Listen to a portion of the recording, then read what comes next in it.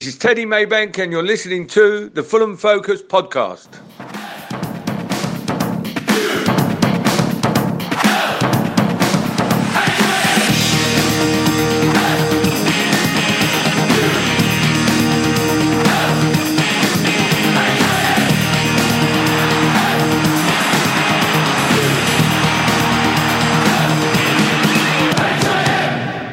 Fulham. Hello, welcome to the Fulham Focus podcast. My name's Matt Boisclair. I'm feeling refreshed after the international break and hope you are too. I also hope the Fulham team are feeling ready to pick up some points at Bramall Lane this Sunday. It's pay-per-view, which is obviously a load of old nonsense, and I can confirm that you won't ever have to pay to listen to this old nonsense. We actually might end up having to pay you. Here to preview the match from the Blades are our two sharpest tools, Baldo and Will Oakley, plus Morgs joins me later on in the show as we look back over the career of Fulham legend Paul Peschisolido. Let's get right on with it then. Fulham. Well, lads, as this is the first show we've done since deadline day last week, what did you make of our business on deadline day? We brought in central defenders Joachim Andersen on loan from Lyon and Toshin. Anyone want to help me out with the pronunciation of his surname? Adarabioyo? Adarabioyo, I think it is. Adarabioyo. Okay, thank you. Yeah, I think so. Well, better learn it because he's joined permanently from Man City. And then, of course, Ruben Loftus-Cheek joined on loan from Chelsea as well. Good evening's work from Tony and his cronies, Will. Yeah, I think it was good deadline day, made up for, maybe it being quite late, which obviously is something a lot of people did complain about. But overall, I think Andersen is a great signing, albeit on loan, but I think he can definitely help us out this season. Lyon saw something in him in the fact they bought him for 24 million euros, I think it was. Obviously, he hasn't been great, last season for them. He hasn't really got into the team, but, Lyon are a good club and obviously they saw something in him. So I think this is a good loan move. And, he seems happy to be at the club. He's spoken about it. It says that he likes the project that's happening. And hopefully he can help us this season. Adarabioyo, I think, is brilliant. A bargain for how much we got him for. So cheap. For I think it was £2 million when it gets like add-ons or added on and stuff like that. He's still young. I think I read something that Man City valued him at £8 million because it was his last year of his contract. We got him a lot cheaper. I don't know how true that is, but yeah, I think it's a great signing. Maybe he won't slot into the team straight away, but I think long term, and we don't want to be negative, but if we do end up going down, he'd be one of the players that would stay with us to try and help us get back up. Loftus-Cheek on loan, I think it was quite surprising, really. We weren't really linked with him too much until the very last minute, and then we got him. And I know people are still saying that we need another attacker, but recently Loftus-Cheek has played not as a striker, but kind of a centre forward, just behind the striker, kind of where Josh King would play, or was playing anyway, for Bournemouth, a bit in front of the 10, but a bit behind the 9. And yeah, I think that's a good signing for us, and he should help with the attack and a bit of the creativity, maybe. Yeah, I was reading today about Loftus-Cheek that when Antonio Conte was at Chelsea, he really saw him as a striker. And he played up front a couple of times with Diego Costa. So that could be an option, playing off of Mitrovic, if we chose to play him that way. Baldo, what did you make of our dealings on deadline day? It was a bit of a mixed bag, if I'm being honest, because we're putting a lot of faith in what we think these centre-backs will be able to produce. With a guy like Loftus-Cheek, we know what he can do. We've seen what he does for Chelsea. Tony Khan went probably a bit overboard when he called him a world-class talent. But if you look at what Loftus-Cheek has done in the Premier League, you can tell he is a very good player and he will be able to help us out. But with the likes of Andersen and Adarabioyo, pronounce it how you wish, I think we're banking on them being as good as we think they can be. Not many people would have heard of Andersen. A couple of people may have heard of. I'm just going to call him Tosin from now on. From his Blackburn days, and maybe if you pay attention to the Man City youth team and all that sort of stuff, there's a chance that they can produce something, but there's an awful lot of risk involved. For instance, if we'd have gone for someone like Martin Hinteregger, for instance, I know what he's like because I've seen German football. I know what he's established as. I know what he can do, regular for Austria at international level. So there's a lot more to go off there. Whereas for the centre backs, it's more hope than expectation, if anything. Well, as we're recording this on Wednesday evening, there's still a couple of days left of the domestic transfer window, which obviously closes on Friday. Depending on when you're listening to this, it may have already closed. But as it's still open as we record it, lads, do you see us bringing in anybody else? I think we're still linked with Terence Congolo and a striker as well. So, Will, you first. Do you think we'll bring anybody else in? I think Congolo might be a possibility, but I don't really think we will bring in another forward, although I wouldn't mind one. I wouldn't mind one at all. I think Buendia would actually be quite good, who we've been linked with, and obviously we've been linked with Josh King and Ben Rama a lot, but they look to be going to West Ham or Palace or wherever. But I don't... The problem is, I think we've got 29 players right now. Obviously, some players might still go out on loan, but you have to remember that they can only go on loan to championship clubs. I know for a fact that Seri isn't going to want to go to a championship club. McDonald and Johansson, maybe Adoy as well. That narrows it down to 26. And if we sign someone else, that brings it back up. We can only have 25 players to submit. So I think we should only sign one more maximum, if that. We don't want to sign too many players and end up having to send some out on loan. I think we just need to kind of keep the squad we have now. If anyone comes in, I think it will probably be Congolo. Yeah, I think Friday and the days leading up to it is going to be days of more outgoings than it will be incomings. If we are going to get anything, I read today, again, as we record earlier today, Congolo was set for a medical. So again, depending on when you listen to this, he may have signed. I think that's probably going to come through the door. Then it's really just, can we get another backup forward? Even though you mentioned about Loftus-Cheek playing off, potentially off Mitrovic, I think there will still be one more forward signing coming in. I don't quite know who, but I think we'll be able to get one through the door. And then it is literally just a case of how many people can we get rid of. It may be like 5 or 6, maybe even 7 come the end of the day. I think there's cause to be optimistic anyway with the business that we have done. We cried out for some centre halves. We got a couple.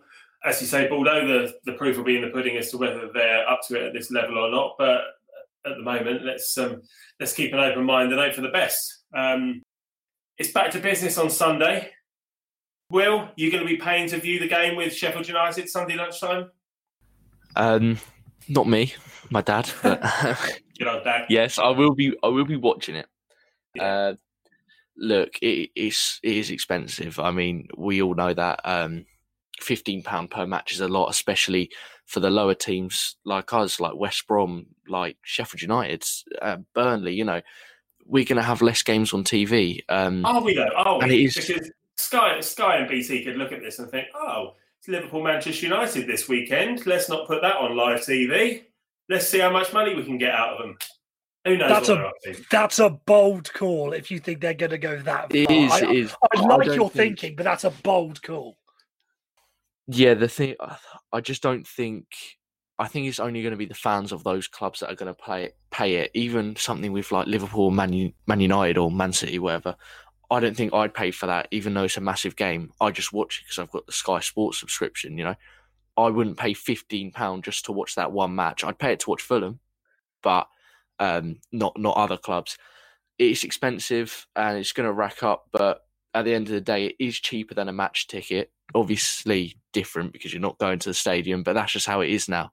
It's all changed. We would be going to these matches anyway, and unfortunately we can't this time. So, we've just got to either pay it or don't. That's how it is.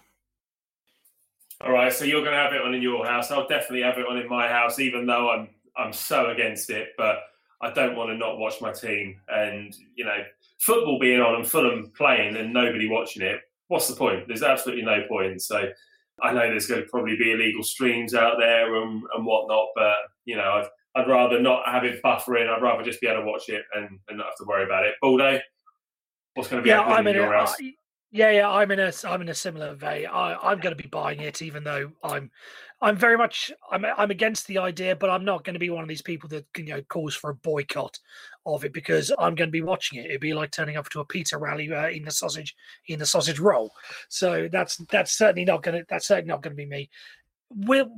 I'll probably do it this one time, but further down the line as the games keep coming, because we've got 2 other games this month, which is why people say it's £45 a month to watch Fulham. Now, further down the line, when we play the likes of Man City and Liverpool, chances are those might already be on TV because of the draw factor of the other teams. But it is going to be something that I look at a sort of game by game basis, personally. Yeah, fair enough. That's a good way to look at it. All right, well, we'll look ahead to the game in a bit more detail in a little while. But first of all, let's go over to a chat I had earlier this week with Morgan Cowton, about a Fulham legend, Paul Peschisolido. Fulham. Right, I've got Morgs with me to talk about another Fulham legend. This week, it's Canadian international Paul Peschisolido. Morgs, how you doing, mate? Were you a Pesch fan? I was a massive Pesch fan. Said this was the era when my memory kind of goes back to after the Mickey Adams promotion season stuff. So when you mentioned it, I was like, I loved him. I'll talk about him. Yeah, nice one. Golden era. Well, having gained an unexpected promotion from the basement division on a shoestring budget in 1997 under the guidance of Fulham legend Mickey Adams, the club was purchased by Mohamed Al Fayed that summer, and the fortunes of Fulham Football Club were about to change. Mickey made a handful of signings in the summer, but early results were mixed at best. Mickey was sacked, immediately replaced by Ray Wilkins, with Kevin Keegan joining initially as Chief Operating Officer. That's September.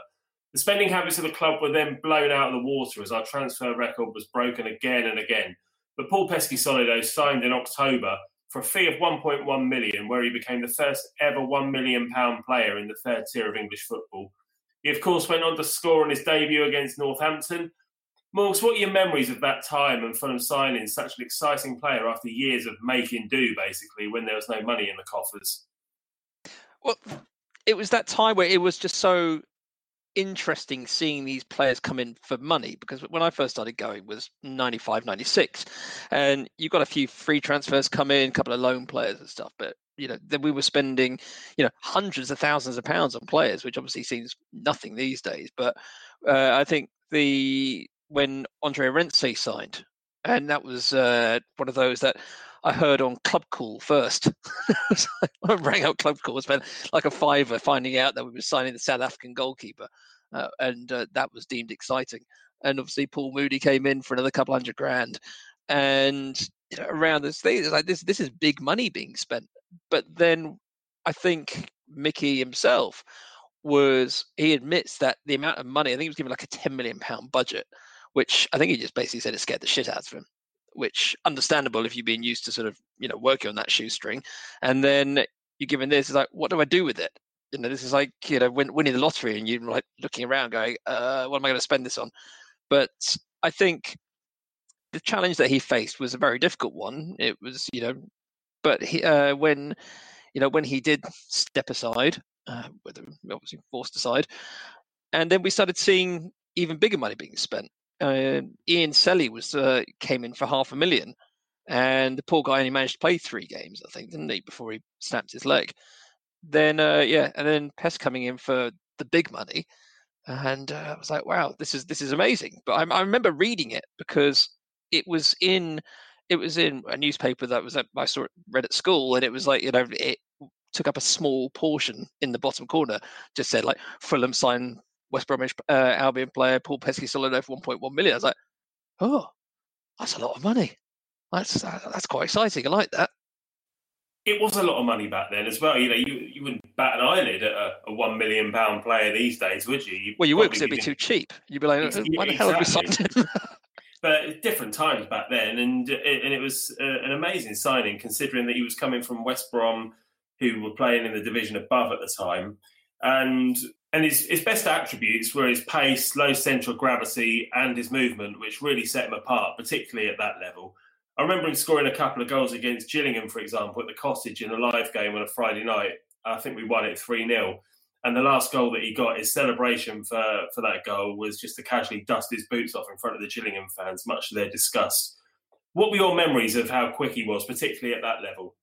Well, as another member of the low centre of gravity club, I could have, I appreciated the, how quick he was. And I was like, well, maybe I'm that quick. And it turns out I wasn't. But I think you looked at a player like that who was, he played Division 1 football, which I guess at that time was exponentially better than we'd seen for the previous few years. And you could tell he was just a much better player, and speed, overall fitness was something that really set him apart from these cumbersome defenders in Division 2. So watching him there, it was like, okay, this is something very different from the days of Mickey Conroy and Lee Barkers, maybe, or something like that, that we were seeing in the years before. That's the point, though. You make a good point there, because we were only a couple of months out of the basement division. We just got promoted, so we were used to seeing some real dross at that level, really. And we just came on very, very quickly. And Pesh coming in, having previously, seen no pace at all in what is now League Two. He just. I remember seeing him go the first time, and he just went past somebody. I thought, bloody hell, he's quick. And I hadn't seen anything like that before at Fulham. Well, I mean, as well as the fact that he was playing alongside Paul Moody to start with. They couldn't have two completely different players, which I think is great. It's great when you have two opposites up front. But looking at the complete difference between them, I think Paul Moody, if he tried to sort of do, a 5K, he'd be still going now, having started back in 1997. Yeah, that's very true. But it did work, though, didn't it? It was the classic big man, little man up front. Yeah. And, aerial balls, Moody would knock them down and Pesh would just feed off of him. Yeah, it's perfect. And I think, you don't get that as much these days, obviously, when you're only paying one up front.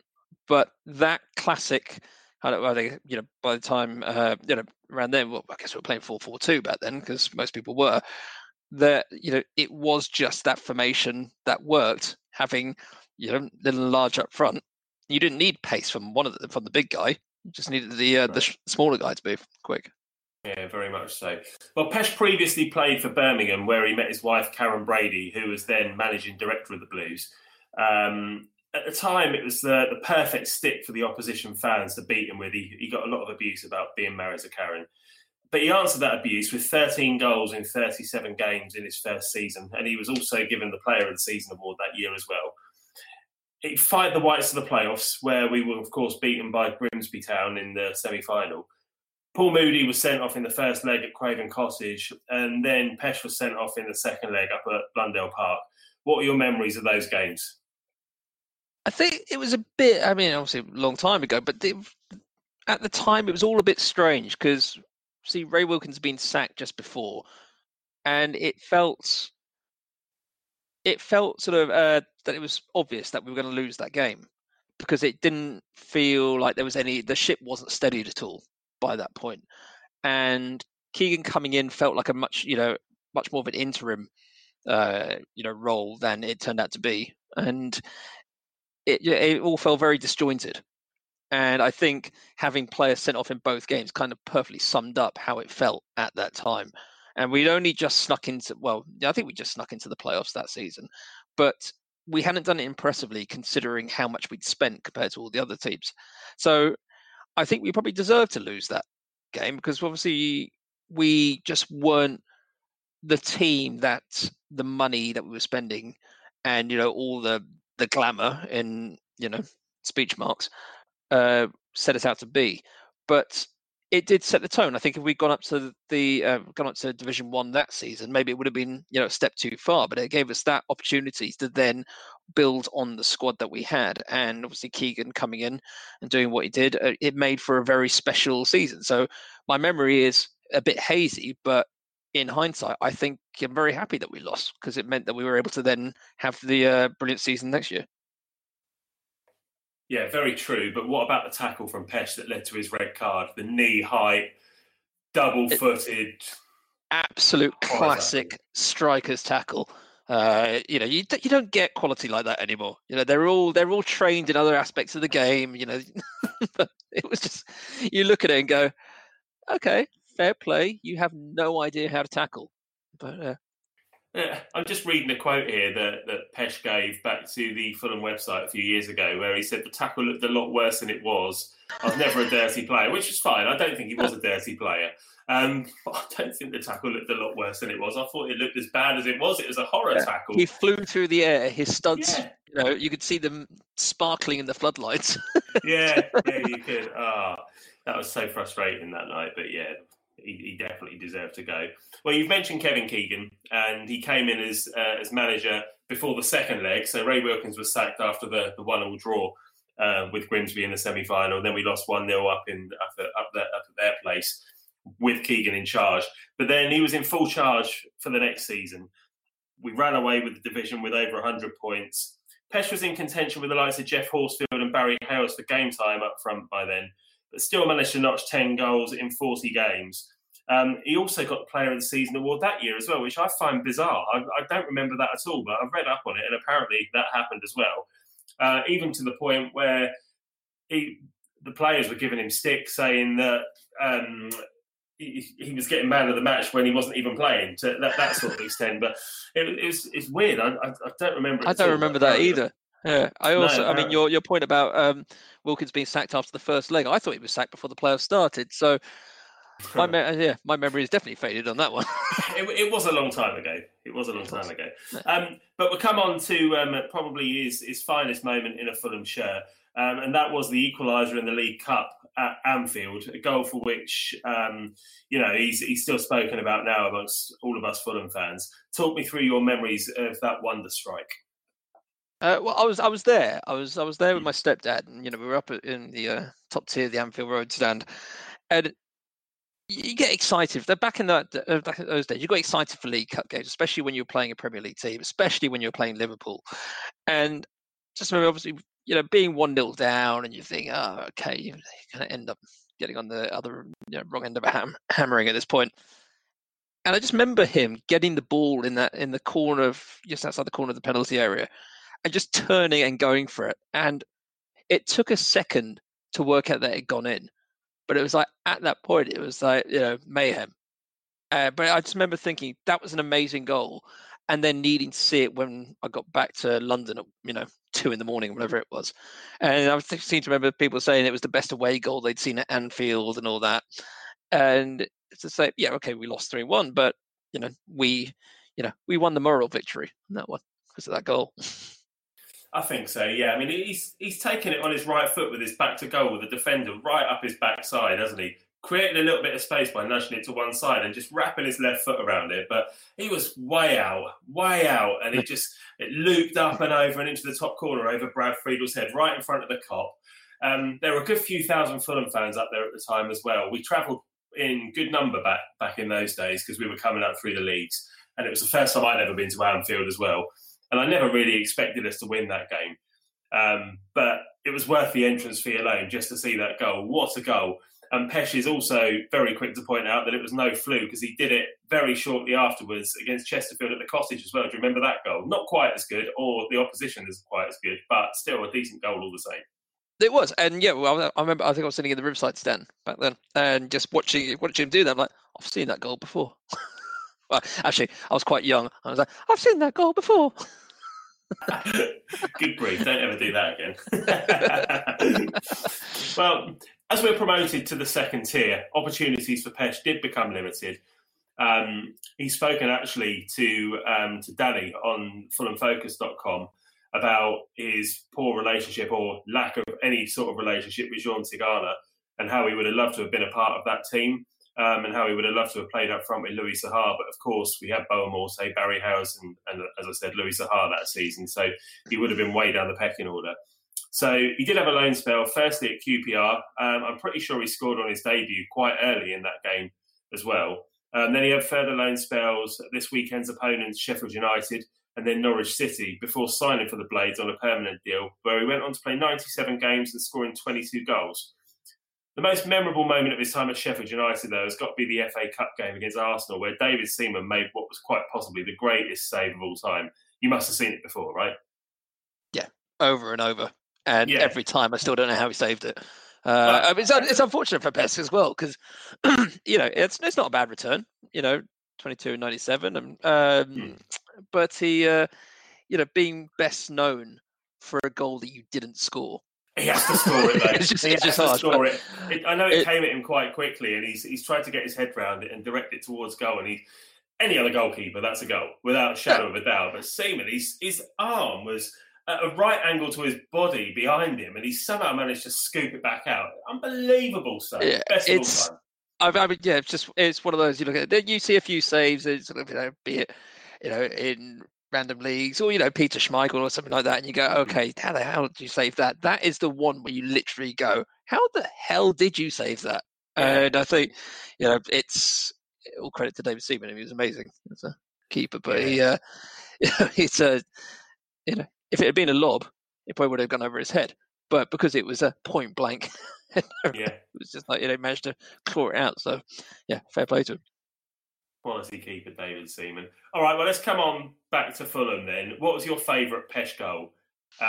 You're going to say the Liverpool one, but can you think of any others?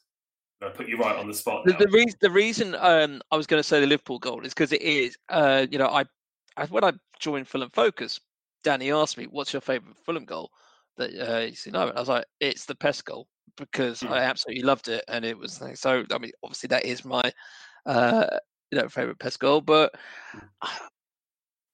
I'm then struggling to think outside of the Chesterfield game of a lot of the other ones because my mind has gone absolutely blank. But I'll go for the Chesterfield one. That's absolutely fair enough. I'm going to pick 3 goals actually. He scored a hat-trick in Easter 1998, I think, against Carlisle. Obviously, Carlisle, our old enemy from when we were coming up through the previous promotion season. And he got a hat-trick over Easter. His first one, he went round the keeper at pace, kept his balance and scooped into the goal. The second one was a classic close-range finish from a Paul Moody knockdown. And then the third one, just after half-time, he's through on goal. And he's just dinked it over the keeper's head. Lovely little finish for his hat-trick. And I love those goals. And I always love seeing a hat-trick. We don't see enough of them. We went on to win that game 5-0 as well. Paul Moody rattled home a penalty. Probably one of the best penalty takers we've ever had, just because he made sure that ball was going in the goal and it was going to take the goalkeeper in with it as well. Well, we'll save it for the Paul Moody chat further down the line, but he was a no-nonsense striker, and you can't imagine him ever trying to Panenka or anything like that. No, absolutely no chance with Moods, no. And then the 5th goal that day was scored by Tony Thorpe. I'd forgotten we even had him. He was there. I liked him briefly. Yeah, he was one of those players that I thought I really wanted him to do better. I think he did all right, and then he ended up going off back to Luton, didn't he, or something like that? We sent him back. Yeah, but I think we made a couple of grand profit. But anyway, so I think that game was on the Saturday, and then on the Monday we played away at Burnley, and I travelled up to Burnley on the Sunday night. Stopped at Hilton Park Services on the M6, just for something to eat. Walked in there, and Tony Thorpe, Steve Hayward, and Pesh were all sat there waiting to be picked up by the team bus.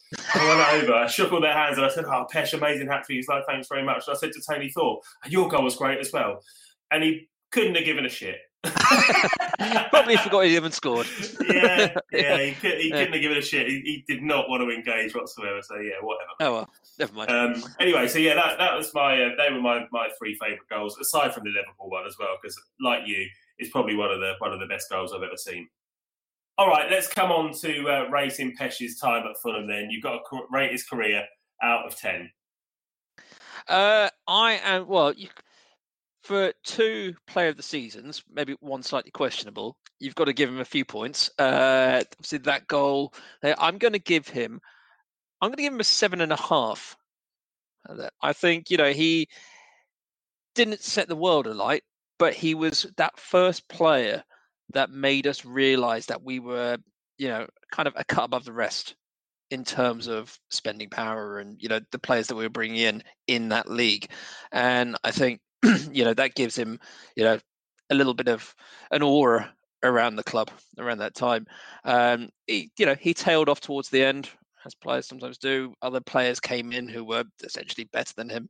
So I think, whilst I really liked him as a player, he's not one of the all-time greats, but he was a very good player, and so I think 7.5's fair. Yeah. I was going to go a solid 7. I was a big fan of his, and like you say, he was the first one, but the turnover of players back then was very high, and just when you thought you'd found a really good player, as we had in him, then the club kind of moved so quickly that it was time to move him on before he, I'm not going to say before he established himself in the team, because obviously he was an established player, but there were just other players that were quickly coming in, like Barry Hales and Jeff Horsfield, who quickly replaced him, and all of a sudden, our most expensive player of one time finds himself on the bench. It's just, crazy times. Also, special mention to the kits back then as well, because I really liked the white shirt with the black kind of the Demon Internet panel. one. Yeah. The black panel, which we tried to recreate a couple of years ago when we got relegated from the Premier League, and also the away kit as well. We had a brilliant away kit, which was red and black hoops with the GMB. That's the one. I remember that because that was the one we played against Spurs in the cup. That's right. Yeah, and Margate, obviously. I was thinking Margate earlier. Yeah, I was thinking Margate, and I was like, okay. Maybe we bore it at Lee RMI as well. He scored a very good goal. No, we didn't actually. I think we played in that was the yellow kit. No, because they wore red or something like that, I think. Yeah. Because they, but that was definitely in the yellow kit. But he scored a very good goal against Lee RMI, although they were non-league. But so solid 7 for me for Pesh as well. One of my favourite players of that time for sure. And I think he's one of those players that we do look back on very fondly. I mean, yes, he went to QPR, but we didn't begrudge him a move to QPR because at the end of the day, he wasn't getting game time, and he lived in the area. It's just like, okay, yeah, go for it, go and play well there. So we would never look at him. There are players that come back and they get booed by by fans and whatnot. You would never boo Pesk because he was such a he was quite a lovable character as well. Yeah, no one's ever met a nasty Canadian. That's not... no. And he puts up with Karen Brady. I mean, he must be all forgiving, and he's got the patience of an absolute saint, I imagine. Well, I remember we played West Brom in the cup. It was the game it was the lime green kit game when Stan Collymore got the second goal. So Stan Collymore came on in the second half and just got resoundingly booed because of his obvious connections with Aston Villa. But Pesh got the first goal that night, and I'm pretty sure the West Brom fans were booing him as well. So he ran off and celebrated that goal because we signed him from West Brom. So I don't know. There didn't seem to be an awful lot of love lost there, but. Whenever he comes back, which he has been back to Fulham to do the half-time wave thing, and maybe did he get his Forever Fulham award maybe as well? I'm not sure. But he's always had a very good reception from Fulham fans, and he always will as well. Rightly so. But a quick question. I mean, you say he got booed by the West Brom fans. Did he move because he wasn't getting game time at West Brom, or did he just go for the money? I don't know. I think he said that he was sold the 3-year dream to get to the Premier League by Kevin Keegan. Not the money as such. And I don't know. I'm not sure how much it's money. Maybe that's why he got booed. Maybe he wasn't quite as lovable when maybe. Or maybe it was just because he left to go to a team in a league below. I don't know. But anyway, glad he did. All right, mate, let's leave it there. You can read more about Pesh and Danny's interview, as I mentioned. He did it a couple of years ago. You can either visit fulhamfocus.com and trawl through the archives, or just Google Paul Peschisolido, Fulham Focus. That's all for now, so I'll pass back to the main show. Fulham. Right, well, it's time to look at the Sheffield United stats, as lovingly prepared, as always, by our legendary stato, Matt Arter. I'm going to look at our record against Sheffield United. Fulham have had 22 wins against Sheffield United over the years. We've drawn 15, but Sheffield United are slightly ahead with 30 wins against us. We haven't played Sheffield United in the Premier League since the 2006-2007 season. We won the home game 1-0 with a goal from a Jimmy Bullard free kick. Incredibly, Sheffield United do still have a player on their books who played that day in Phil Jagielka, although he has spent a vast amount of the time in between playing at Everton. We lost the away game 2-0, I remember, because I went to that midweek 2-0 and we didn't bother turning up at all to that. We haven't got a great record at Bramall Lane, but I expect we'll be coming on to that in a minute. More recently, our last 5 games against them have produced a mixed bag of results. We've had 3 wins, 1 draw and 1 loss. The one defeat was that awful FA Cup replay at the Cottage when we got relegated from the Premier League in 2014 when Sheffield United were in League One. Players that featured for Fulham that day were Josh Parsley, Tankovic, and of course, super Scotty Parker. Our most recent home game against them was a 3-0 win in March 2018, and that was match 14 of our 23-game unbeaten run against them, where we had 2 goals from Mitrovic and 1 from Tom Kearney that night. The last away game was that incredible 5-4 win at Bramall Lane when Ryan Sessegnon got a hat-trick. We've only lost 3 home games against them in the last 15 home meetings, dating back to March 1968, although we are away from home this time, of course. Will, over to you. Yeah, so we all know that Sheffield United had a brilliant season last season. Admittedly, they kind of dropped off after lockdown. But, 1920, it was brilliant for them. They were tipped to go down after finishing second just behind Norwich. Obviously, Norwich did end up going down in the end. They had the likes of Ollie Norwood, who obviously played for Fulham, that playoff slide tackle or block, whatever you want to call it, which is brilliant. And they also had players like John Lundstram and John Egan, who were all experienced championship players, but never really stepped up to the Premier League. So, it's interesting. It's what a lot of clubs have started doing recently, building from the championship and then, giving them Prem experience. All of their signings came from the championship. One of their best bits was re-signing goalkeeper Dean Henderson from Man United on loan. He was brilliant last season. I remember watching his games. He kept so many clean sheets. And they were one of those teams that, although they didn't have the most glamorous wins, they always just won by, 1 goal or 2 goals, not by a lot. They had a mid-table start to the season, collecting 13 points from their first 10 games. And their form then improved as they only lost 2 games between October and December.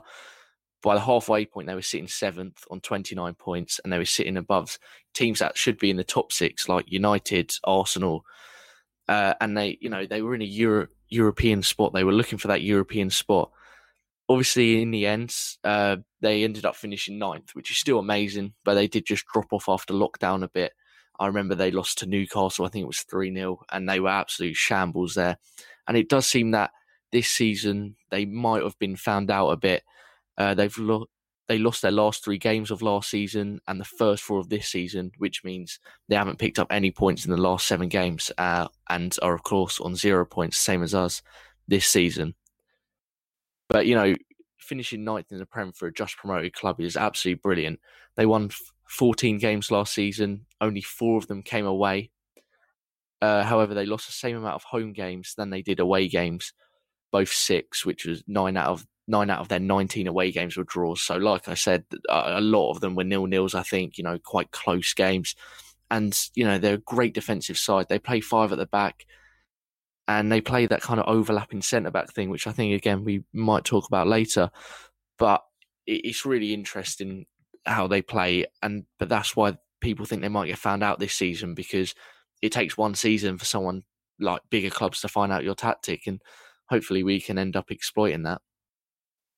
Right, and I've been tasked with taking a look at the new signings. And if I'm being honest, I've been really impressed with what Sheffield United have done. First up in goal, obviously, as Will mentioned there, Dean Henderson had an excellent year last year, and they've replaced him with Aaron Ramsdale from Bournemouth in an £18.5 million move.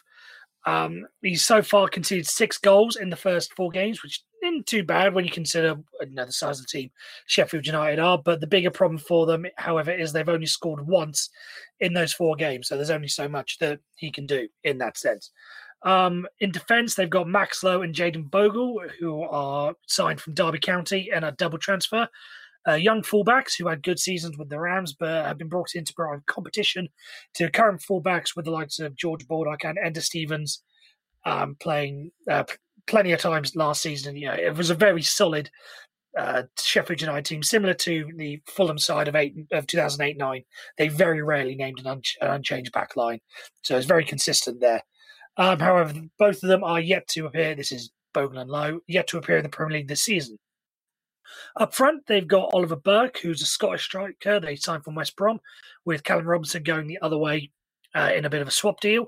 Oliver Burke was once sort of touted as one of the hot prospects in British football, but his career hasn't quite fallen out that way. He's 23 now and has a varied career with spells at RB Leipzig, Celtic, and Alaves in Spain. Arguably the biggest move of their transfer was Ryan Brewster, who signed a £23.5 million move, although Liverpool do have a buyback clause. If anyone listened to the season restart preview show that me and Danny and J-Mac did, will know that I was very impressed with what Ryan Brewster was able to bring to the team, because he scored 10 goals in 20 games for Swansea last year, as they very narrowly missed out on the playoff finals against Hounslow FC. This is going to be his first time stepping into the Premier League, and talks have been that he's going to make his debut against us on the weekend, so obviously a big occasion for him.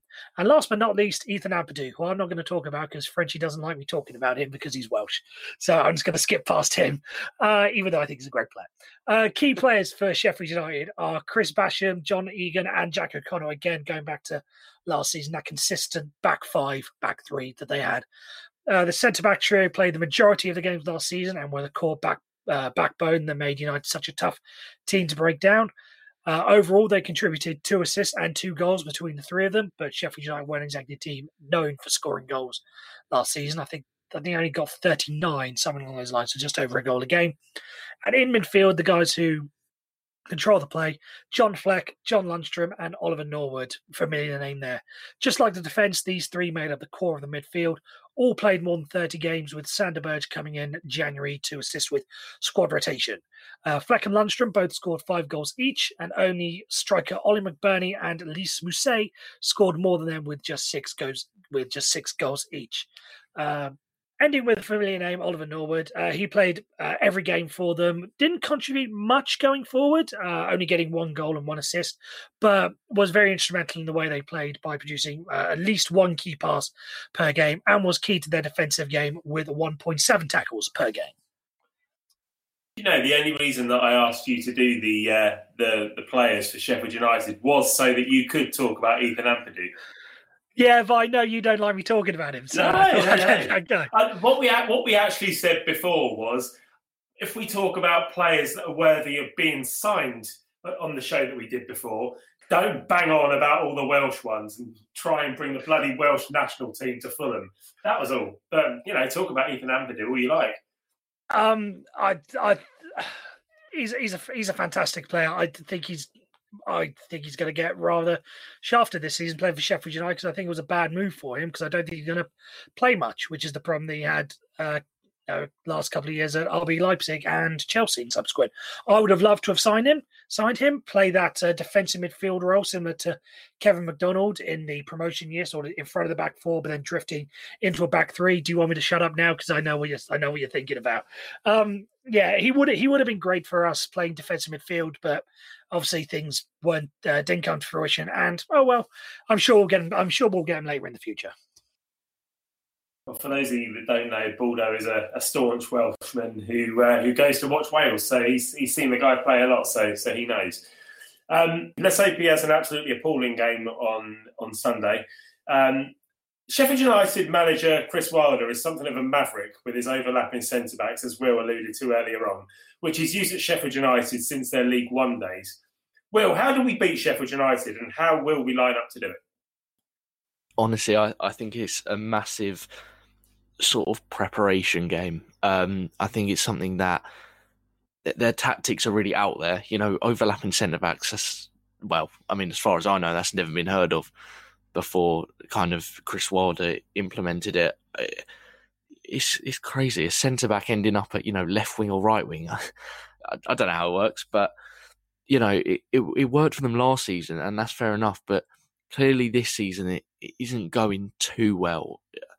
4 games and 0 points so far this season. Like I said earlier, maybe teams have found them out, and having a whole season in the Premier League to analyse them, it probably is that the big managers have worked it out, and hopefully Scott Parker can see what teams do to beat them. Yeah, it's going to be a bit tricky on the surface of it, but thankfully I was looking because I cover a little bit of Leeds United in my day-to-day work. I was having to look at this to come across this preview that they did for the game they played before the international break, and it's quite easy when you look at it. The example of the tactic at its most direct is brutally effective. It's designed to overload the opposition in wide areas to create openings elsewhere, so moves through the middle. So if they want to overload the wide areas, then really it's just a case of let's match them for that. So I know we're going to get onto team selection. Personally, I think who's going to be defensive-minded from the forwards, basically, to track back and help out. We know that Anthony Knockaert is someone who likes to do the defensive work on the right-hand side. And then if you have, for example, Anthony Robinson and Joe Bryan on the left-hand side, one of them playing as a winger, you can work it out amongst yourselves who you want it to be, and sort of counteract them by making sure we aren't outnumbered out wide. I think that's probably the easiest way to do it. And then if you have a strong core of players in front of the back four in the middle of the park, like a Harrison Reed, who we may be back, we don't know, or Mario Lemina, or Anguissa, or any number of players that we have, then we should be able to stop them creating their chances. And as a result, we may not be able to concede 4 goals as we have been doing. Although we didn't do it against Wolves, we're slightly getting better, but still a lot of work to do. So hopefully that's the way that we approach it. You mentioned Anthony Knockaert then. Is he still going to be here for the game, seeing as he's been linked with moves to Cardiff and Nottingham Forest before Friday's domestic deadline? Yeah, that's the only problem with it, is he's not going to be playing. That's the only minor flaw in the problem. But other than that, just task the job out to whoever the other right winger is going to be. It's simple enough. All right, Will, what's the lineup going to be then? What's your lineup prediction? Well, Rodak has had a brilliant international break, but I still think Areola will get that spot. Like I've said a few times, I feel really sorry for Rodak, but Areola has come in and, he's brilliant against Wolves. So for me, Areola's got a starting goal. I think I kind of agree with what Baldwin was saying about Robinson and Bryan. I thought it worked really well. Obviously, a lot of people want to see Lookman as well. But for me, I think keep kind of Robinson as the left back or left centre back, Bryan as the left winger or left wing back, whatever you want to call it. Centre back wise, I think Anderson will come in straight away. And I think he might play alongside Ream, to be honest. I don't know why. I just have a feeling that Ream will keep his spot. He did quite well against Wolves. I thought, the amount of blocks he was putting in. And yeah, I thought he was pretty good. So I can see Ream and Anderson playing at centre back together. Right back, I don't know about Tete, really, if he's back or not. I don't think he will start because we haven't really heard much. So I think Aina will probably play again. And then maybe Tete come on off the bench if he's in the squad. If not, then, he won't. Midfield-wise, I'd keep the same as before with Kearney and Anguissa. I thought they were both really good. This is assuming that Reed and Lemina are still injured. But to be honest, I think you've got to ease them into the squad a bit slower, considering how well Kearney and Anguissa did. I'd keep them two in. And then Mitrovic up front, obviously. I don't think Knockaert will play. I think he probably does suit a game like this, like you said. But yeah, I think for me, it'll probably be Cav. But I still think Lookman does deserve that chance. He just hasn't got it yet, especially with this game where I'm saying Bryan should start on the left. But yeah, I don't know. We'll have to see. Okay, interesting. Yep, I've got Areola in goal and Tete at right back if he's fit. If not, then Aina. Anderson makes his debut for me as well with Robinson at left back, and I play Anderson alongside Michael Hector. I think the longer you leave Michael Hector out, it's not going to do him any good. You need to get him back into the team and try and get his confidence back. Otherwise, it will just be shot to pieces and then he'll be finished at the club potentially. So get him back into the side. He's still one of our best defenders as far as I know. Obviously, I haven't seen the new 2 guys yet. But yeah, Hector starts. 2 in front of the back 4 for me will be Anguissa and Harrison Reed if he's fit. If not, I might play Josh Onomah as well. Then I've got Cavallero playing on the right with Ruben Loftus-Cheek just in the middle and pushing up alongside Mitrovic. And then it was a toss-up between Lookman and Joe Bryan, but after Baldo's insight into why they play those overlapping centre-backs to try and flood the wings and get the ball out wide, then I think let's play Joe Bryan and be a bit more defensively minded. And then if things are going well and we get a few goals ahead, then you can bring Lookman on to finish them off as well. That'll be what I do. How about you, Baldo? My team isn't really too dissimilar to yours. I go for Areola in goal as well. Tete or Aina, depending on availability at right back. I do think Hector will start again.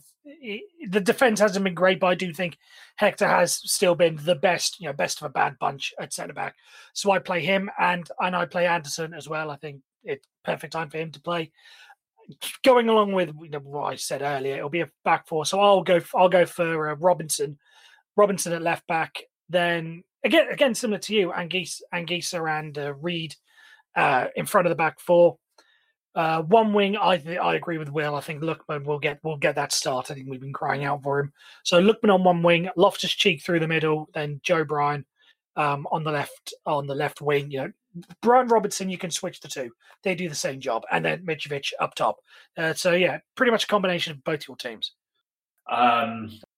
Sheffield United won 10 home games last season, drew 3 and lost 6. They also won 4 away games, finishing 9th. That being said, like us, they've lost all 4 of their games this season so far and have scored just 1 goal. Will, what's your score prediction for Sunday? I think 1-0, I'm going to say. I think we can keep a clean sheet if we play one of the new centre-backs. Like you say, Sheffield United haven't scored a lot, which would be brilliant if they didn't do that against us. I can't see us scoring more than 1, really. I mean, maybe, this international break is going to do our team wonders, but it just seems that we do lack a bit of creativity. It just seems to be very repetitive the whole way through. I think we'll score 1. Hopefully be comfortable with the ball, because I think Sheffield United are one of the teams that we probably can be comfortable with possession. I think it will be not dissimilar to one of the championship games last season. So yeah, I'd say 1-0. Good stuff. I think it's a completely Fulham thing to happen for Brewster to score on his debut against us. So I don't see us keeping a clean sheet. And I think we might draw this game. I don't see us winning it. I don't know why. I've just got that feeling in my gut that it'll be 1-1. So that's what I'm going for. How about you, Baldo? I'm going for a 2-1 victory, actually. I don't have complete faith in the back four to keep a clean sheet, even if it is against a bad Sheffield United attack. I still don't have that full confidence.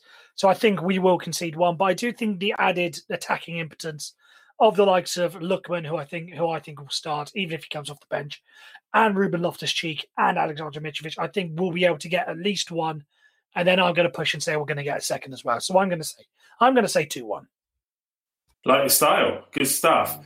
All right, well, that's your lot for this week. Baldo and Will, thanks for joining me. And also thanks to Morgs for indulging me in chatting about one of my old faves, Pesh. J-Mac will be back on Monday morning, joined by your friend of mine, Matt Dom, with Will once again for a full debrief on Sunday's game. In the meantime, thank you all for listening. Have a great week and an even better weekend, and I'll speak to you soon. Cheers.